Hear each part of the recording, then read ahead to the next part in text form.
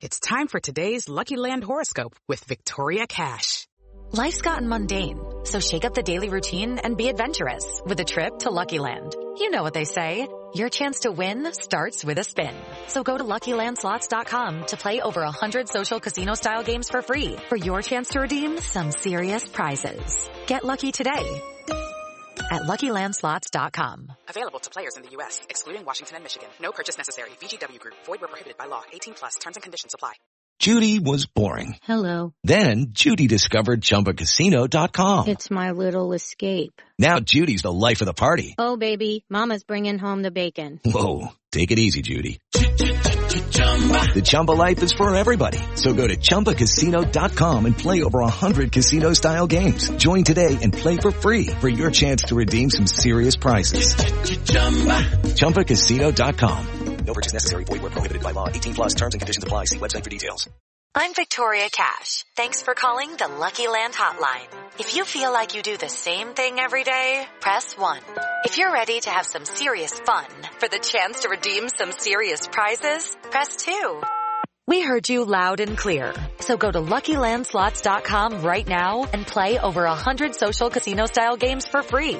Get lucky today at LuckyLandSlots.com. Available to players in the U.S., excluding Washington and Michigan. No purchase necessary. VGW Group. Void where prohibited by law. 18+. Terms and conditions apply. Hello, it is Ryan, and we could all use an extra bright spot in our day, couldn't we? Just to make up for things like sitting in traffic, doing the dishes, counting your steps, you know, all the mundane stuff. That is why I'm such a big fan of Chumba Casino. Chumba Casino has all your favorite social casino-style games that you can play for free anytime, anywhere with daily bonuses. That should brighten your day a little.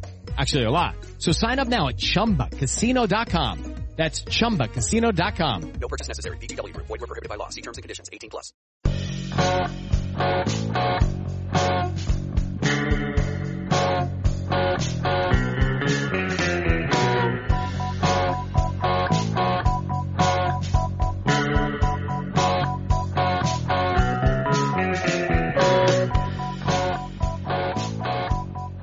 Hey everybody, welcome back to From Complex to Queens, Amazing Avenues Minor League Podcast. I'm Steve Sypa, and I'm joined by Lucas Vlahos, Ken Lavin, and Thomas Henderson. How's everyone doing today? Pretty good. All right. Alrighty, so, yesterday was the Super Bowl, technically, but we're recording on Sunday morning, so the game hasn't happened, and we don't know the winners, don't know who's going to lose. But my general policy regarding football more or less mirrors Juan Uribe. But, of obvious note, Patrick Mahomes, he's going to be playing. He's the son of former Met reliever Pat Mahomes. He was a part of those playoff teams in 99 and 2000. He's actually better in 99, and depending on what metrics you're looking at, it was the best year of his career, 1999. 99 was a pretty good year for me, not gonna lie. I know you guys are more or less like barely alive, but in honor of 1999, what stuff are we gonna promote, extend, or trade? And I guess in this case, promote is stuff that like makes somewhat of a comeback, but it doesn't get as big. Extend is stuff that, you know, makes a comeback and it's big again. And trade is stuff that we just don't want to see come back at all from 1999. First up, we're going to have boy bands.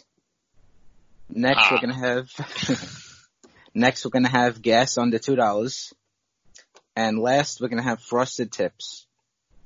None of these are good things, Steve. Why? I mean, I'm going to go ahead and extend gas under $2 as somebody who gets viscerally angry. Yes. Every time I fill up my tank. Or we could have things that aren't gas, you know. But I mean, also true, yes. But it's the sad reality of the world we live in right now. I feel also like boy bands haven't gone anywhere. Look, K-pop exists, you know. It's just not American boy bands. Right, that's like a mutation of American boy bands. I'm talking about like the NSYNC, the we'll say the golden Boys. age. Yes, the golden age. Oh boy, the golden age of boy bands. That's almost oxymoronic, I think. I gotta say, I think they're my promote. I was at brunch yesterday, and I Want It That Way came on, and the whole place just erupted. I think they deliver that bit of happiness to somebody. They're not all bad. And Frosted Tips, get them out of here.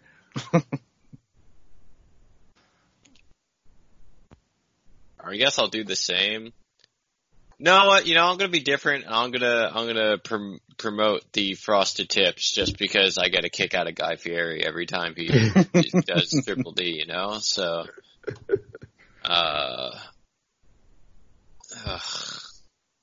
I'm not happy with my decisions here. But I don't have anything better.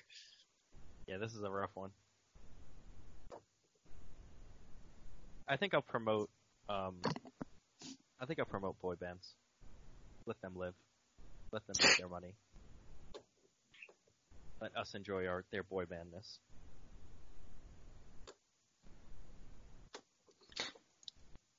I extended gas under $2 because, like Ken said, it's just. I remember when I could fill up my entire tank from like less than a quarter for $20. So paying close to $3 a gallon is not a happiness. And I'm promoting Frosted Tips because A, like you said, Guy Fieri, and B, they're just very harmless.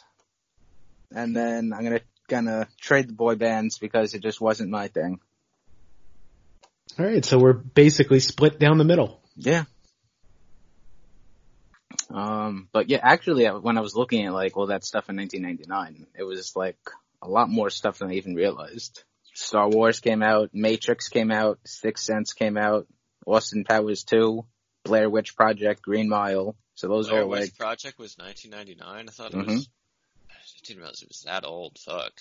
So that's a lot of good movies. The Dreamcast came out, Final Fantasy VIII came out, Silent Hill, Resident Evil 3, Tony Hawk, a lot of good video games. I don't watch SpongeBob, but SpongeBob came out in 99. Oh yeah, big deal. I never read Harry Potter, but Harry Potter came out in 99. Whoa. Very big deal. We can't just let that one slide past there. What? Well, what would I be reading Harry Potter for? I was 13. I was 13 years old at the time. So I'm reading the entire series when I was a teenager. I was reading, Lord of the Rings. I don't have time for no Harry Potter. I mean, you could read both. Who has time for that when you're playing Final Fantasy VIII and Resident Evil 3? Right, so I guess I sacrificed the Final Fantasy end of this. So. And I did have a Dreamcast, so. My parents never let me play video games. Oh. Well, and now all I do is play video games, so joke's on them, I guess. I was going to say, that's why you're the smart one here, but. Yeah, that's highly debatable. Given some of my prospect takes that it might just straight up be a lie.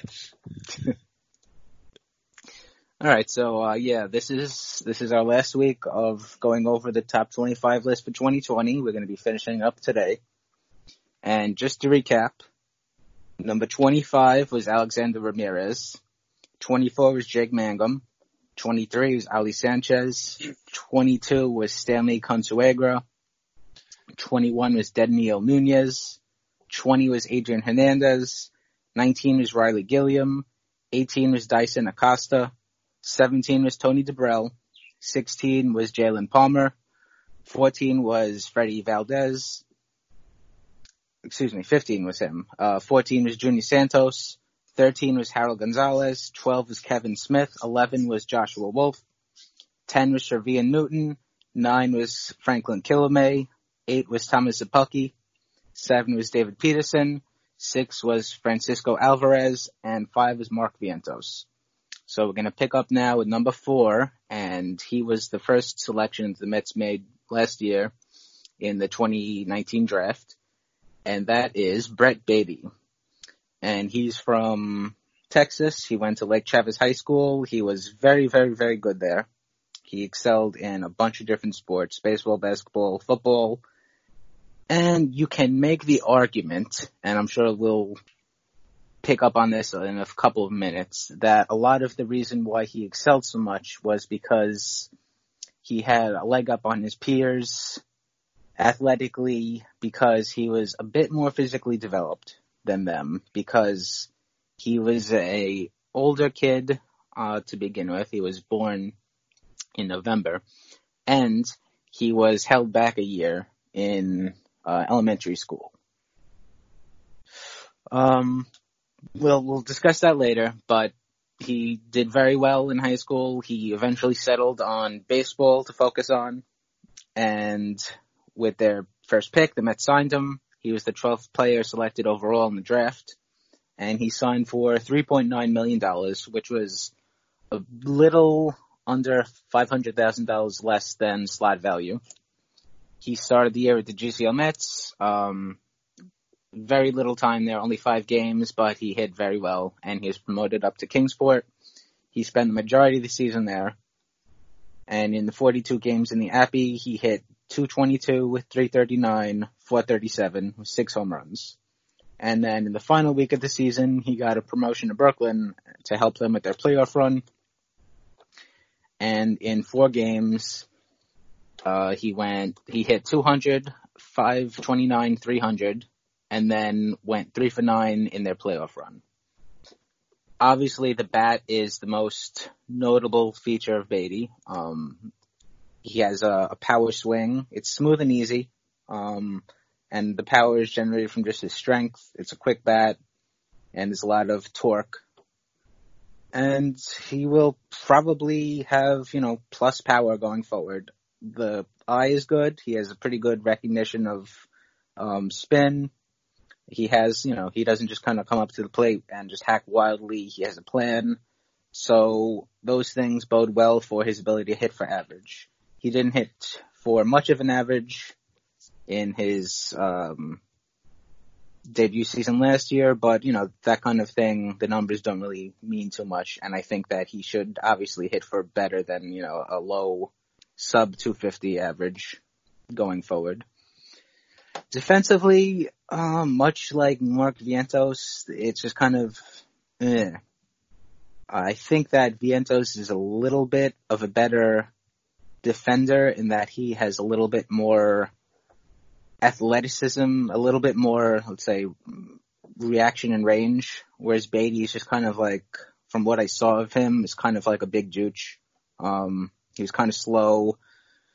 A lot of, passive diving Baty plays, made in, I don't know if it was, I'm sure it was ruled an error, but it's kind of thing, dove off the glove. The arm is really good. He could hit like the low 90s with the arm. So it's just really more of a range, reaction, mobility kind of thing with him.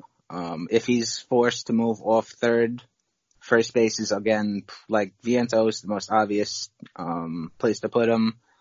I don't think that he would really be able to handle being put in the outfield because he's not that speedy. But, he sometimes, especially in this day and age with positioning being as advanced as it is, it's a guy in the outfield with below average speed being a below average defender. It's not, that huge of a deal anymore. But hopefully he's able to stay at third. Hopefully in like 2 or 3 years we're having to have Mark Vientos and Brett Baty fighting in spring training to see who wins the job. So what do you guys think? I know obviously Lucas was a fan of his before even the draft and was happy that he was drafted. So yeah, look, I'm not gonna make any real argument specific to Baty here. I think there's, like, we didn't really get much information from his limited major league time, like it looked like, or not major league time, excuse me, limited pro time. That'd be pretty insane if he had major league time. Because he's tired, it's a long season, it looked like he was out of sync, it looked like he was trying to use the opposite field, perhaps to a fault. What I thought was interesting is that a lot of these older prep guys haven't done super well in the past, and as such, there's a bit of a bias against them, perhaps, and I don't know that bias is really borne out in the data. I mean, it's very difficult to make any conclusions about any individual profile because your signal to noise ratio is just so low because most prospects just don't work. So I wonder if there was a level of underrating due to the age, and that at this point maybe that's the pendulum needs to swing the other way. Plus, I like bat first corner infielders, you know. Yeah, good question. I think I'm also not sure how deeply we should read into any of his stats this year, or really anything. His minor league stats? Yeah, no, I don't care. Yeah, and I don't care about his high school stats either. Well, yeah, in the other direction. I don't think we've learned anything really about him yet. You know, he could really look like anything next year. It's kind of similar to, you know, Kelenic didn't impress superly, during his only year in the Mets organization, and then look what happened. There's a wide range of outcomes here. Yeah, absolutely. Still. Too soon, Ken. Yeah. What was I gonna say? Can I add, totally unrelated to his status as a prospect? I'm very disappointed his name isn't pronounced Batty. Yeah, me too. Yeah. It'd be such a good name. That's my headcanon, is I just call him Batty. Yep. I'm sure for the next anyway. Yeah, for the next half decade, I'll wind up mispronouncing it half the time. So it happens. What was I going to say about it? Him and Vientos could play at the same time when the DH is installed into the National League. What do you do with JD Davis? I mean, we're talking 5 years down the road. Well, everyone seems convinced JD Davis will be transformed back into a pumpkin by that point. So I'm terrified of that man. Yeah, I'm of the opinion that he did well enough where he should be your plan A, although I would definitely have 4 plans B through D laid out, and he would definitely not get a particularly long rope. Mm-hmm. But I'm fine with him. Yeah, I'm fine with him starting the season as plan A in left field. Yep. We're a slump away from a Jake Marisnick in center field every day thing with him. Jake Marisnick minus a trash can. Oh yeah, that's true. Which, not great, given that he wasn't great with the trash can. That is very true when you consider that. Alright, well, here's a guy that hopefully will not be impacted by any trash cans when he makes his major league debut. And that is prospect number 3, Matthew Allen. And he was obviously the biggest surprise of the draft last year. He wasn't, a complete unknown coming into the 2019 season, but he wasn't at the top of the draft boards. But he had a really good showing in the summer of 2018, and then he had an excellent spring, and that included throwing a perfect game for Seminole High School, and he rocketed up the draft boards, and he was generally considered one of, if not the best, right-handed prep pitching prospect available. But he had a commitment to the University of Florida, and there were other concerns, and that kind of scared teams away from picking him. And he went undrafted in the first night of the draft, which included rounds 1 and 2. So that night, obviously, Tommy Tanis, Mark Jamuda had a lot of work ahead of them, figuring things out and planning how they would go into the second day of the draft, which is rounds 3 to 10, and working out deals with a bunch of different agents and players. But when the second day of the draft started, they picked Allen with their 3rd round pick, and then in rounds 4 through 9 went with inexpensive college seniors, and they saved enough money to sign Allen, and they inked him to a $2.5 million signing bonus, which was about $667,000 above slot value. And that was a a crazy heist, basically, they pulled off. And he went to the GCL Mets to start his professional career. He pitched well there. He was then promoted to Brooklyn when the GCL season ended prematurely because of Hurricane Dorian, the threat of it hitting Florida. But you could make the case that he deserved to be, promoted to Brooklyn and get some light shined on him. And so against Staten Island Yankees on the last day of the Cyclone season, he made his short season, New York Penn debut. He pitched okay, but it wasn't really, it was really more of just a reward for doing well as opposed to, really trying to see what they had out of him. But after the Cyclones clinched the postseason, Allen became, a kind of important guy, an important cog in the machine. And he made 2 multi-inning relief appearances, and he pitched 5 perfect innings. So obviously, in order to be considered one of the best prep high school pitchers, one of the best prep right-handers in a draft, you have to have really good stuff, and Allen does have really good stuff. Fastball sits in the mid-90s, about 94 to 95, and he has a little bit of extra zip he can give to it, and it could top out at 97 with a little bit of arm side run, and that's definitely an above-average pitch. And then he complements it with a curveball and a changeup, and the curveball is really, really, really good. Definitely an above-average pitch. It sits in the high 70s to low 80s and has really sharp, really big 11-5 break. And you can definitely say that his curveball was one of, if not the best curveballs in the entire 2019 draft class. I'll say that it takes a back seat to Jack Leiter's, but I mean, it's like the delta there is 1A, really close. Yeah, it's like 1A and 1B, really. Also, they're both like high school prep pitchers, so that will literally change in 2 weeks. Yep. I honestly think they're like gonna be an interesting pair to follow. Like similar pitchers going into the draft. One decided to go to Vanderbilt, the other decided to go pro. I think that's like gonna be an interesting comparison point. Yeah, absolutely. Wow. Is Vanderbilt's not one of those programs that runs their arms into the ground, right? No, I don't think so. They're pretty good about it. Sonny Gray is from Vanderbilt, I think. Yeah, okay. Sonny Gray, Walker Buehler. Casey Mize was Auburn, right? You'd think I'd remember this. Here, continue talking. I'll pull up with the list.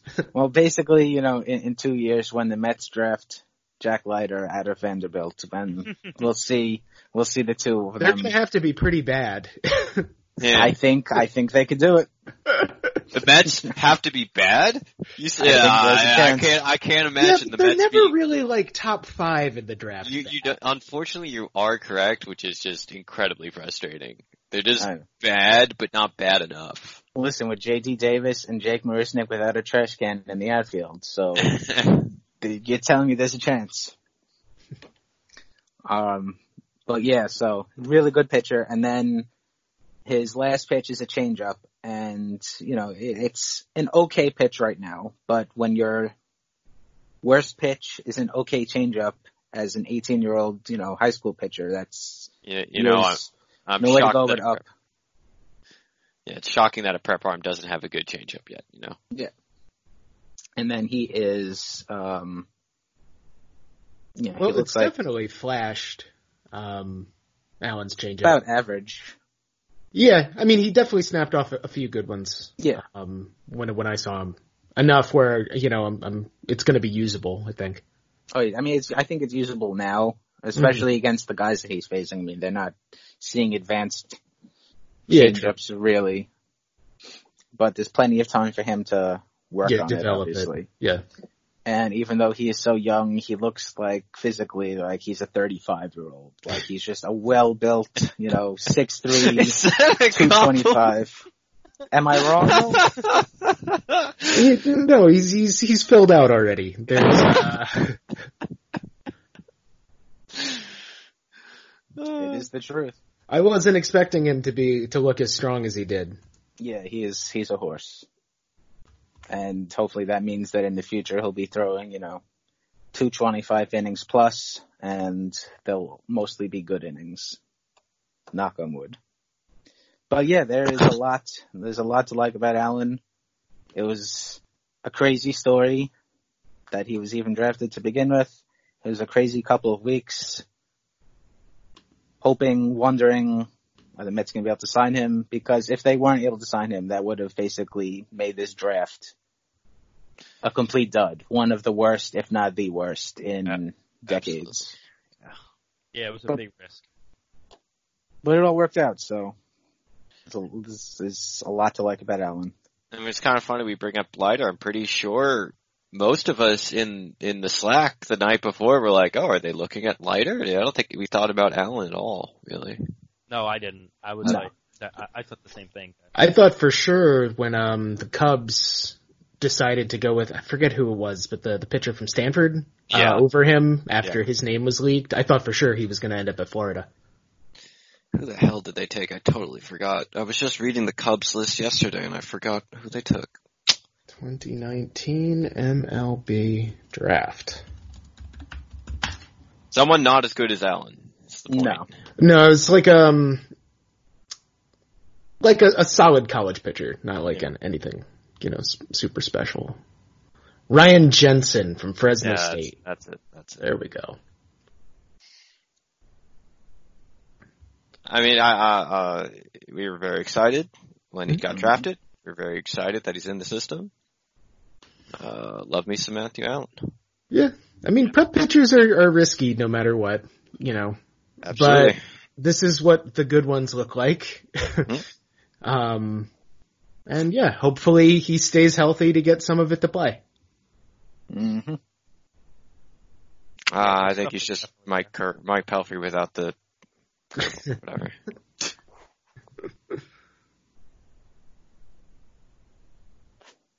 All right, so let's take a quick break here, and when we get back, we will go over prospects number 2 and 1. We'll be right back after this. Hey guys, it is Ryan. I'm not sure if you know this about me, but I'm a bit of a fun fanatic when I can. I like to work, but I like fun too. It's a thing. And now the truth is out there. I can tell you about my favorite place to have fun. Chumba Casino. They have hundreds of social casino style games to choose from with new games released each week. You can play for free anytime, anywhere. And each day brings a new chance to collect daily bonuses. So join me in the fun. Sign up now at ChumbaCasino.com. No purchase necessary. VGW Group. Void where prohibited by law. See terms and conditions. 18+. Welcome back to From Complex to Queens. I'm Steve Saipa, and I'm joined by Lucas Vlahos, Ken Lavin, and Tom Henderson. Ew, Tom, that just didn't sound right. I'm sorry. Thomas Henderson. There we go.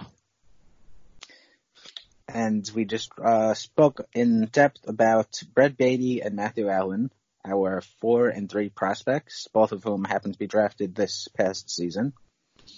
And now we are going to talk about prospects 2 and 1, both of whom are international signees, happen to be, and also the Mets' top international signees of those respective years. So number 2, we have Andres Giménez, and he was considered one of the best international rookies in the 2015 to 2016 class. And the Mets signed him for just north of $1 million, and in his professional debut in 2016 in the DSL, he was basically a man among boys. He hit 350, 469, 523 in 62 games. And obviously, numbers don't mean much, but as we've said many times, you'd rather see a guy post excellent numbers down at those levels when you know that there are, good tools, then you don't want to see them struggle, even though it doesn't really mean too much. But when 2017 season started, basically Giménez impressed the Mets brass during extended spring training enough that as an 18-year-old with just DSL experience, they gave him a very aggressive assignment and sent him to Colombia. And this actually has kind of become a trend, as we've seen with more than a few of their highly ranked IFA guys now. So we'll see if this is a thing that continues. But Jimenez was kind of the first. And in 92 games with Colombia, he hit, a decent 265, 346, 349. He held his own against guys that were years and years older than him. He was actually the second youngest player in the Sally that year. And he went to Barwis camp that off season, and he kind of showed up to spring training last season lighter, more athletic, speedier. And he started the year, not last season, 2018. And he started the year with St. Lucie. He was one of the youngest players there in the entire Florida State League. He impressed. He hit 282, 384, 432 in 85 games, and was promoted to Binghamton at the end of July. In the Eastern League, he was the youngest player in the league. And over his last 37 games there, he didn't, hit as well as he had in the Florida State League, but he still hit pretty well. He hit 277, 344, 358. And he went to the Arizona Fall League after the season ended. Didn't really do that well. And then reported to camp in 2019 and was assigned to Binghamton. And again, he did not hit very well. He hit 250, 309, 387. In 117 games, and a lot of that, we believe, is tied to the fact that the Mets kind of tinkered with his swing, which we'll get up into a second. But after the season ended, he went to the AFL again, and we have some eyewitness reports that his swing kind of looked a bit more streamlined and not as rough as it had during the season. And lo and behold, because of just, the competition level in the AFL, whatever it was, but he hit extremely well and he won the AFL batting title. So again, doesn't mean much, but you'd rather see that than the guy struggle. Absolutely.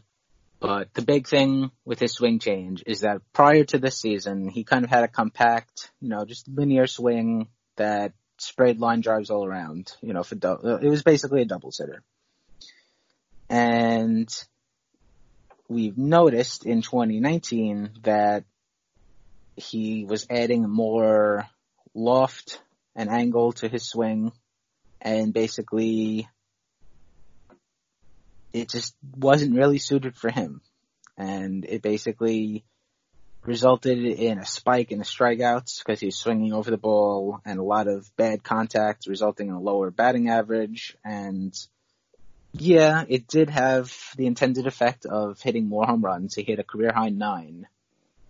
But, I think that says it all. A career high 9. While selling out selling out might be a little harsh, but gearing towards, yeah. But I mean, selling Jimenez is just not a home run hitter. He's, listed at 6 foot, 160. He's probably not exactly that. So, he's strong for somebody of his size, but right. He's not a big dude. No, he's the guy that some guys just don't hit home runs. Yeah. And he's got all of these other things that should make you, not want to keep the ball in the yard, but if you keep the ball in the yard and you're, at least a plus runner, that's an added benefit. That makes the delta between home run hitting and doubles power, a little smaller. And he definitely is a good runner. He was always kind of, average, above average speed, but after that workout,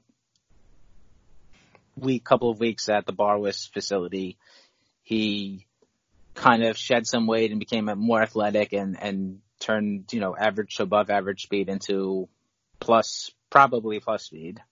And he became, a little more selective and smarter on the base paths. And then obviously being speedier helps in the field defensively. And he was he was already extremely good at all the soft skills of shortstop. No doubt he is a plus defender. Yeah. He's everything that, like Ken was saying, all those soft skills, everything that you want to see in the shortstop, he does exceptionally well. And I just remember watching him in Colombia. The jumps he gets are just incredible. Yep. He'll make like 1 or 2 plays a game where you're just like, how the hell did he even reach that ball? Let alone throw the guy out by 2 steps. Maybe not necessarily like Luis Yorme. No, different from that, because he's a better, I don't want to say a better athlete, but like, he's like smoother. He's much faster. Yeah. But like nobody's Luis Yorme. Yeah. There's only one of those. No one has hands like that. But like Jimenez, he's just quick reactions, so he has and good instincts. So he's quick to the ball. He's smooth around the bag. He has good arm.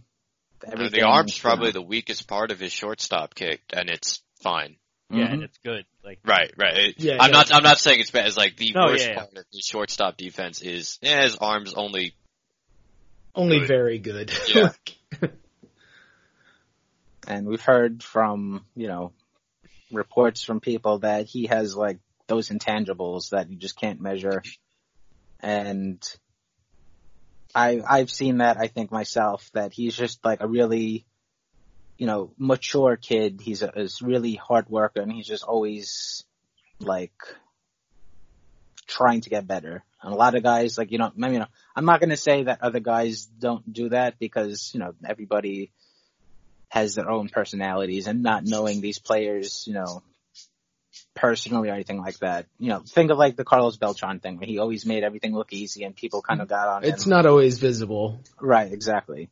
But Jimenez, he shows the hard work. He's always logging. You can tell he's very serious about the game and being a professional. And he definitely is professional, which is something that, 20-year-old kids, not always very professional, but Jimenez definitely is. And that kind of stuff, will only help his career in the future and his development. But yeah, Jimenez is not necessarily because, he's kind of a BABIP dependent plus defensive player. I think that's a good way of kind of boiling him down. Not necessarily the flashiest and most exciting player, but the floor is very, very, very high. And, he has, if he has a good year, that'll be, let me rephrase that. The potential for him to have an extremely high ceiling exists. It's just not necessarily a guarantee based on the kind of player that he is. But the floor is very high, and, these are the kinds of guys that go on to have long major league careers just because they're dependable. Yeah. He has that future, I think. He's going to be like worst case, he's like a backup infielder for a decade. Mm-hmm. Yeah. I don't know if he ever actually does play for the Mets a lot. I could see them using him as trade bait if they're good, because like if they really believe in Rosario, then you have him at short, and Cano isn't going anywhere at second, and then maybe third in the future, and McNeil isn't going anywhere at third, and maybe second in the future. So, like, are you just gonna stick him on your bench? Like, I don't know if they really believe in Ahmed, then I don't know what you do with him outside of like a luxury bench piece, which you need. I'm not saying that would be a bad thing, but maybe some team comes calling who would start him, and you never know. But that's the thought I've always had with him. I think that's really fair. I think that's fair. I will say that I'll be sad to see him go. Me too. I'm not saying that I'm one of those guys who, like, I get why you would want to trade him. It's just part of me thinks he's going to be good. Yeah. No, I agree. Just having seen how he carries himself and how polished the defense already is, I really don't think he has to hit much. And I think if he does develop any offensive skills at all, the potential for like a really good big leaguer for a long time is there. It's just, I agree that, if you're going to trade somebody, there's a compelling argument that he, is the one to trade, I guess. Yeah. Given just the roster construction and, things outside of his control, really. I think it really depends on what Ahmed does. Yeah, true. And that's always going to be like a question in flux. You have two guys who, like Ahmed, obviously the upside is very big. He can do things athletically that few can. It's just, does he get the consistency there versus, Jimenez, who has a little more polish, a little more floor, I guess.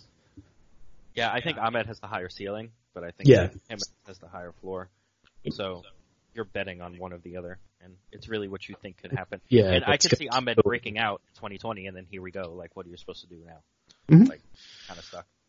It sucks for Jimenez, but it is what it is. Yeah. As someone who has never been huge on Ahmed at the major league level, I don't know, I'd almost rather trade him than Jimenez. Maybe I'm crazy for that, but I mean, it's going to be a question going back and forth probably for their entire careers. Yeah, true. It's a good question to have, I guess. Yeah. I would rather have that question than what terrible person do we have to put ashore? What terrible baseball player do we have to put there? So yeah, I'd rather either of them than Omar Quintanilla. Yeah. I had totally forgotten about Omar Quintanilla. Never forget, Lucas. He's the original Q. Oh God. God damn it. I mean, I definitely went into last season hoping that if Jimenez would have been good, I'm pretty sure I would have been pounding the table to trade Ahmed at midseason. Just like, I fully admit I just never got it with Ahmed. Like, whatever. But Jimenez having that down year kind of borks that whole plan. Right? Because even if you don't see the upside or you feel like you'll get someone else to buy the upside on Ahmed that you don't necessarily believe in, he still posted a league average line last season as a shortstop. Like, that's not bad. Yeah, and like his numbers for the year don't have any like huge red flags. The BABIP was a little high, but you know. Yeah, if you're trading Ahmed, I don't think you're trading him because he's currently bad. You're trading him to get some team to pay for more upside that they think is there. And if you don't think that upside's there or that he'll never get to it, you do that. But I would given that Jimenez didn't really perform super well last year, I don't think we can really have that discussion just yet. Because who knows if his swing ever gets fully back. Like, these things can sometimes stick, and not in a good way. Yeah, it's a lot of, like you said, a lot of things were borked because things went wrong all the same. Or not necessarily wrong, but things all happened at the same time to just make things that could have been more clear a lot more hazy. And then throwing even more confusion into the mix is the Mets' top prospect, Ronnie Mauricio, who also is a shortstop. And nice segue, Steve. Yeah, he will be, knocking on the door not as soon as Jimenez, who will be, knocking on the door next season, but Mauricio could conceivably, Mauricio could be this year's Jimenez next year. He was signed in 2017, again, one of the top rookies available during that international signing period. And the Mets agreed to a $2.1 million signing bonus for him, which broke the record at the time, which was held by Ahmed Rosario. And he didn't play that summer, and he made his professional debut in 2018 with the GCL Mets, so he didn't play in the DSL or anything. He hit well and got a late season promotion to Kingsport. Hit okay, but the numbers, the Mets were aggressive with Mauricio this past season in 2019. And even though he only, he had about 50 games of GCL experience and then 8 in the Appy, they elected to send him to Colombia instead of holding him back for either the Kingsport season or the Brooklyn Cyclones season. And Mauricio held his own. There were times when he looked really good, and then there were times when he didn't, given the fact that he was such a young kid playing in a league, where guys were sometimes 4, 5, 6 years older than him. That's what you want to see. All in all, in 116 games, he hit 268, 307, 357. But there's a pretty stark difference, I think, in the first and second half. In the first half, which was 59 games, he hit 290, 333, 394. And then the second half, which is 56 games, he hit 244, 280, 320. So clearly he got tired as the year went on. That's to be expected. I mean, he's never, his prior experience was about, 55 games or so. And now he basically doubled that. And in that first half, the kid, as the youngest player in the league, was sniffing a 300 batting average with a very good OBP. And, he's not a kid that's hitting from much power right now. It's definitely in his future, but a 400 slugging is pretty good. But, so he's a switch hitter, and as I said, there's going to be a lot of power and growth in the future. He's 6'3", 165 pounds, and that's like a leggy, athletic frame that he has. So it's going to fill in. Lots of legs. It's going to fill in. He's going to add muscle. And the bat is conducive, I think, to hitting for power. It's a quick, whippy stroke from both sides. Definitely above average bat speed. And going into the future, it will probably be above average power too. And then defensively, he's not, let's say, as good of a shortstop as Menez is, but he is definitely, at the very least, an average shortstop. He sees, quick reactions, so he sees the ball well, good instincts. He has soft hands, a quick transfer, and his arm is plus. The only kind of knock on him is that he's not the rangiest guy. He's, a bit below average as a runner. So the range suffers a little bit, but he makes up for it kind of like Louis Guillorme does, where he's not the fastest guy, but he just has very good reactions, so it kind of makes up for it. Mauricio is similar.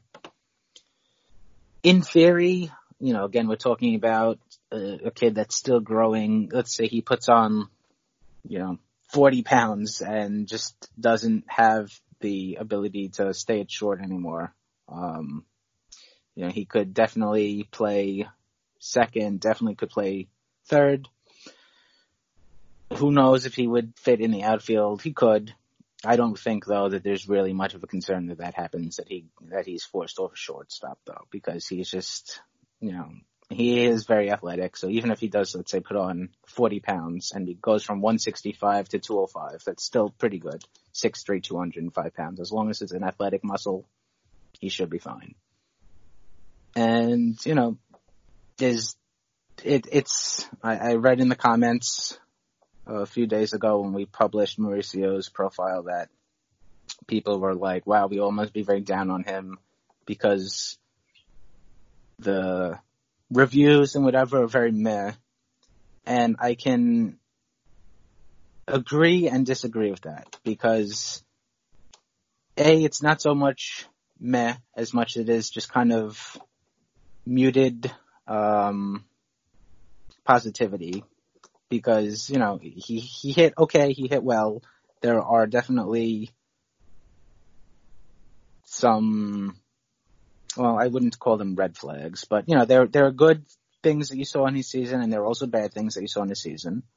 But it's just a lot of the reason why he is rated our number one prospect is still just the potential that's there. And not so much the present tools and or production. So I'm not saying that it's hard to get excited about a guy like that, but obviously, if let's say he hit 350, with 15 home runs, you're going to be a lot more excited about a guy that is manifesting all of that potential than a guy where you're just starting to scratch the surface. So he should definitely be ranked top prospect in the system.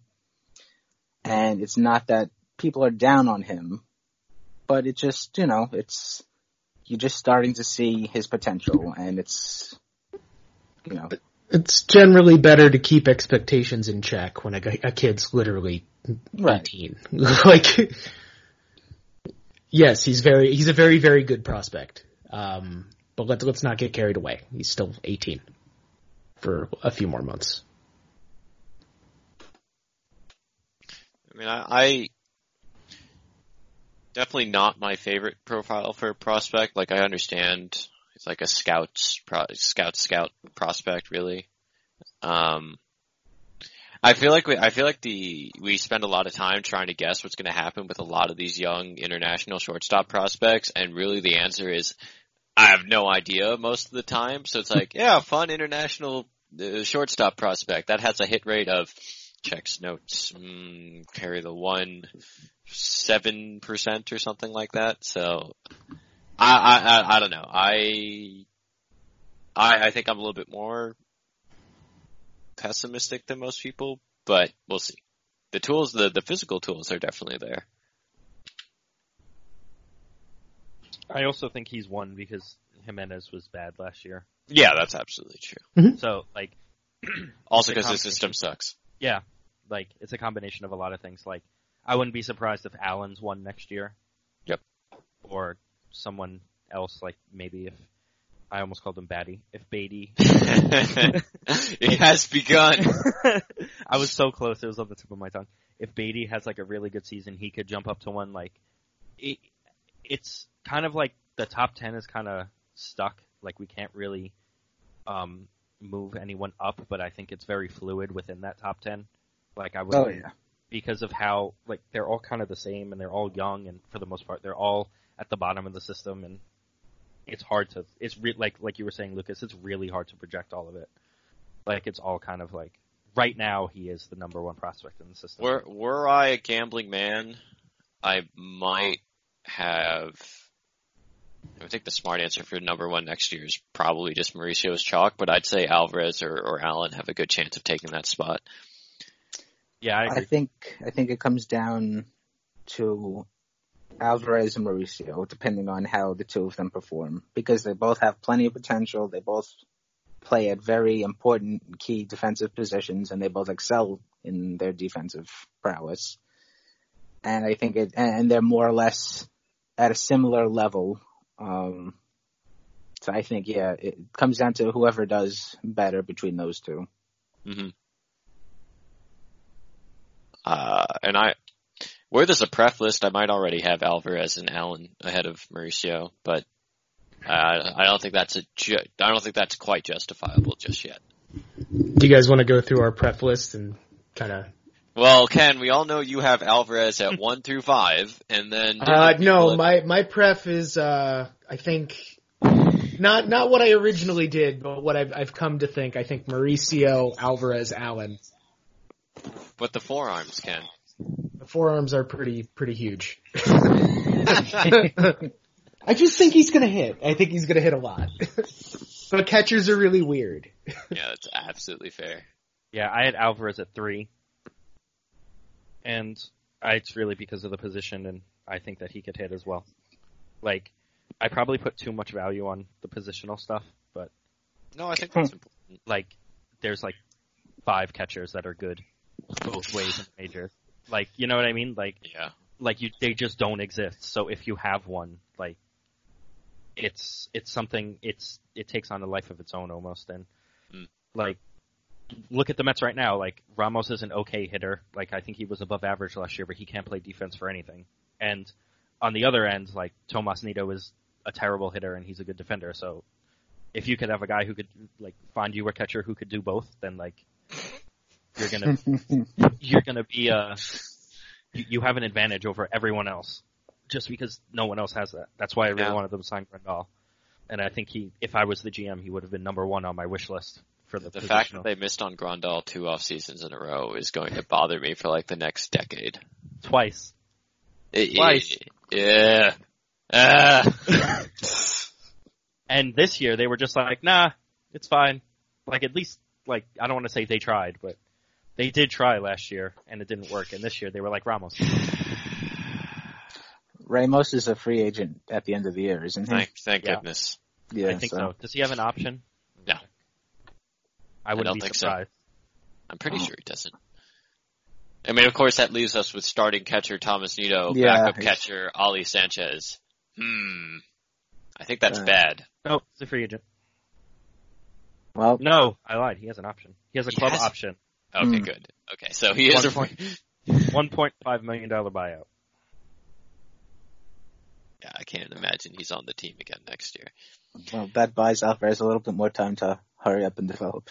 Absolutely. I mean, I think if I were a betting man, I'd put my money on Allen just because I think the prep pitcher prospects can really explode up the rankings very quickly, and he strikes me as someone who looked real good and had limited like good ways to see too. Right. Not just you're striking out some people in the Penn League, whatever. Just the mechanics are very clean. He's very deliberate with how he moves through them. That curveball was filth. Yeah, and there's, so I kept going back and forth on who I liked better, Jack Leiter or Matt Allen, and I definitely think he has more of a third pitch than Leiter did at least when I saw him early in the year. Yeah, I think the changeup is definitely a lot more. Leiter's is. Yeah, Leiter was kind of playing with a changeup that wasn't very advanced and a slider that was a little better when I saw him. And I think Allen's changeup is better than either of those. Right. It's exciting and also terrifying that Allen showed up and was like, I'm the best pitching prospect in the organization. Why did you have to go there? by 10 10 times by everyone, 10 times better than every other pitching prospect in the organization, and he threw I don't even know how many innings it was total. Not many or so, if you factor in the playoff run. Exactly. That's just how high his ceiling is, and also, Mets. Oh no, Mets! What did you do? It's another thing about Allen also is they literally threw him into the fire. They said, okay, we are in a playoff run. Go pitch out of our bullpen. And, he did. And he did well. Exactly. I feel like that's something that not every prep prospect could do. Yeah. It's a lot of off the, intangible stuff that's hard to define, but, that's hard. To just show up in a playoff run and be like, hey, you're going to be important to the bullpen now. And it worked. Yeah, he strikes me as somebody who's extremely confident and very, very serious about baseball. Yeah. Let's hope that his maturation continues there. All right, well, does anyone have any last words for the week? I wish the system was better. we both did the same thing at the same time. I would settle for just more interesting. Yeah, that's fair. Not necessarily better, just... I think it's pretty interesting.